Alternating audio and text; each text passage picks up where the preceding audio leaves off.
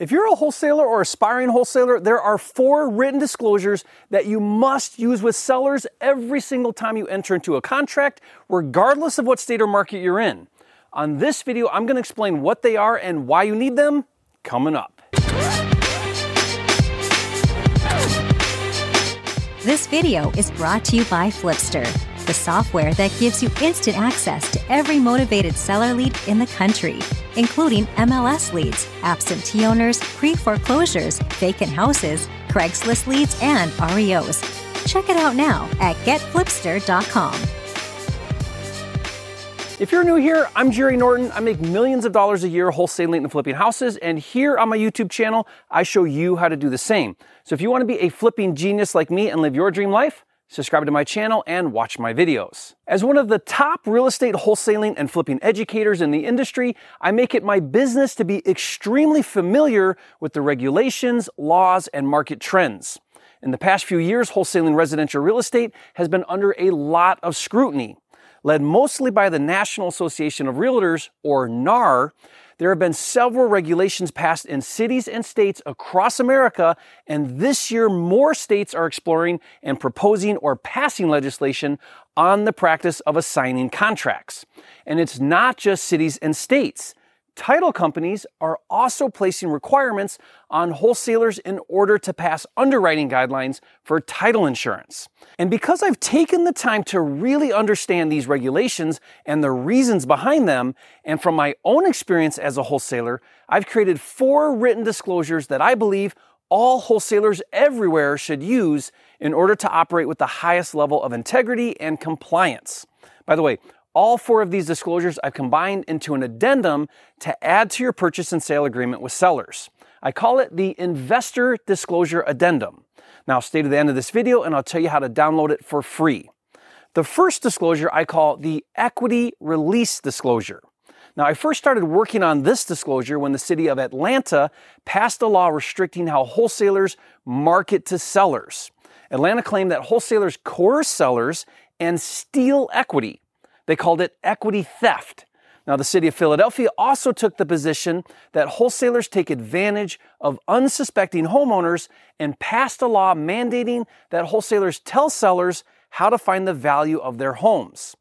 Even the media is jumping on the bandwagon that wholesalers rip off sellers and are predatory. Bloomberg News ran an article claiming wholesalers are duping unsuspecting low-income sellers from their properties. Now, I've shared how I feel about this before. To me, it's unfortunate to see this narrative take root in America, giving wholesalers a bad rap. Sure, there are some bad actors and the industry needs to unite and raise the bar, but the reality is wholesalers in general provide tremendous value to distressed sellers in every market. In most cases, wholesale properties are in major disrepair, and any equity that may exist is unrealized until those properties get fixed up later. And if there is equity, sellers willingly trade it for the speed and convenience that a wholesaler provides with an as-is, fast, all-cash closing. Now, despite these claims being absurd and unfounded, they have led me to start using what I call an equity release disclosure with sellers. It reads as follows. The seller acknowledges that the purchase price may be less than market value and voluntarily agrees to sell the property to the buyer for convenience, to save time and or money, lack of funds to renovate, and or any other personal reasons, and herein releases and waives any and all claims against existing or future equity arising from the property. The buyer has not made the seller any representations or promises as to the value of the property in its as-is current condition. Now, with this disclosure, the seller or anyone cannot claim that I coerced the seller or stole their equity. The second disclosure wholesalers should use with sellers is what I call the profit disclosure. Now, this disclosure came about not from a law by a city or state, but rather underwriting at the title company.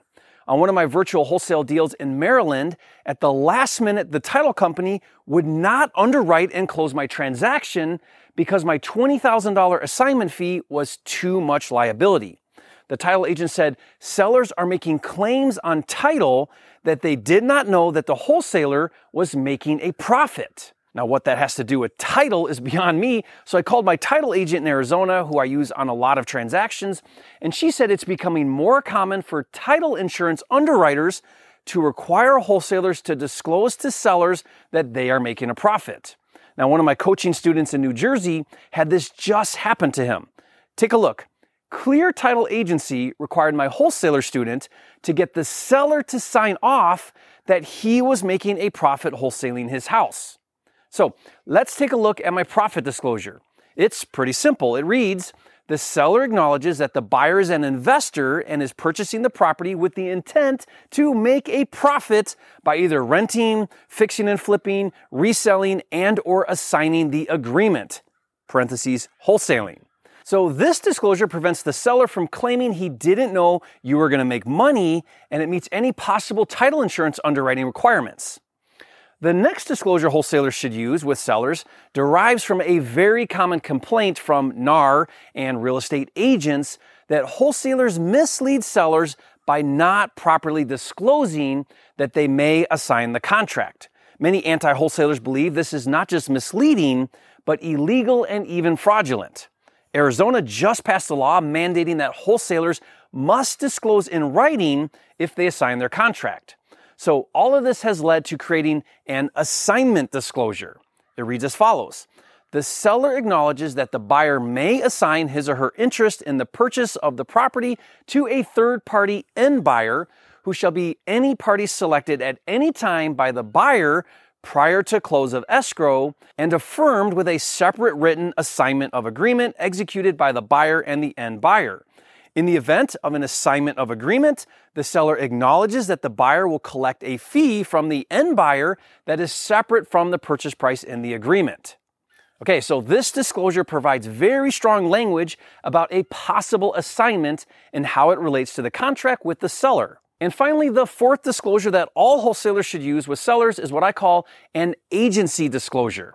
This was created for two reasons. One, to make it clear that you are not violating licensing law by brokering the property. And two, if you are a licensed wholesaler like me, this disclosure meets the requirement that licensed agents disclose to the public that they hold a real estate license. It also protects licensed wholesalers and their brokers by making it clear to the seller that their role in the transaction is acting as a principal and not an agent in any way. First, this disclosure informs the seller if you are licensed or unlicensed. It reads, seller acknowledges that buyer, option 1, does not hold an active real estate license with the state, or option 2, does hold an active real estate license with the state. Then it makes it clear that you do not represent the seller in any agency capacity. It reads, the seller acknowledges that the seller has not been represented by the buyer or any representative of the buyer with respect to the agreement. The seller agrees and understands that the buyer or the buyer's representatives are not acting as the seller's broker or agent in the transaction and is acting solely for the buyer's own benefit as a principal to the agreement. The seller agrees to hold the buyer free from any and all liability regarding the property and the transaction arising from any claim of agency.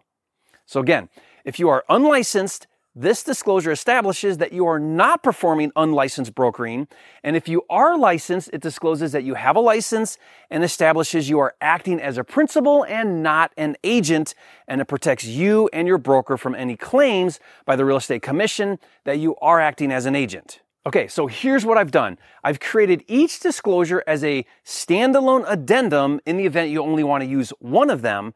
And then I also combined all four into one addendum that I call the investor addendum, so that you can simply include it with whatever contract you're using. And you know me, no one gives away more free resources, so I'll give this to you for free. I'll put the download link in the description below. All I ask is you leave a comment and say, "Thank you, Jerry, for staying on top of the game. You are a flipping genius."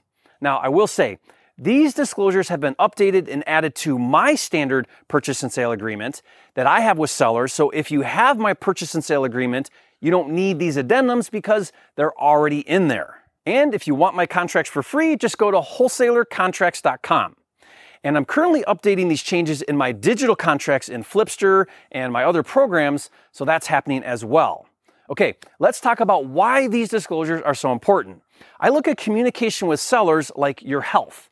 it's easier to stay in shape than it is to get in shape. It's easier to be totally transparent and communicate everything up front with sellers than it is to go back and explain something that you should have told them up front and try to get the seller to agree to things and sign stuff after the fact.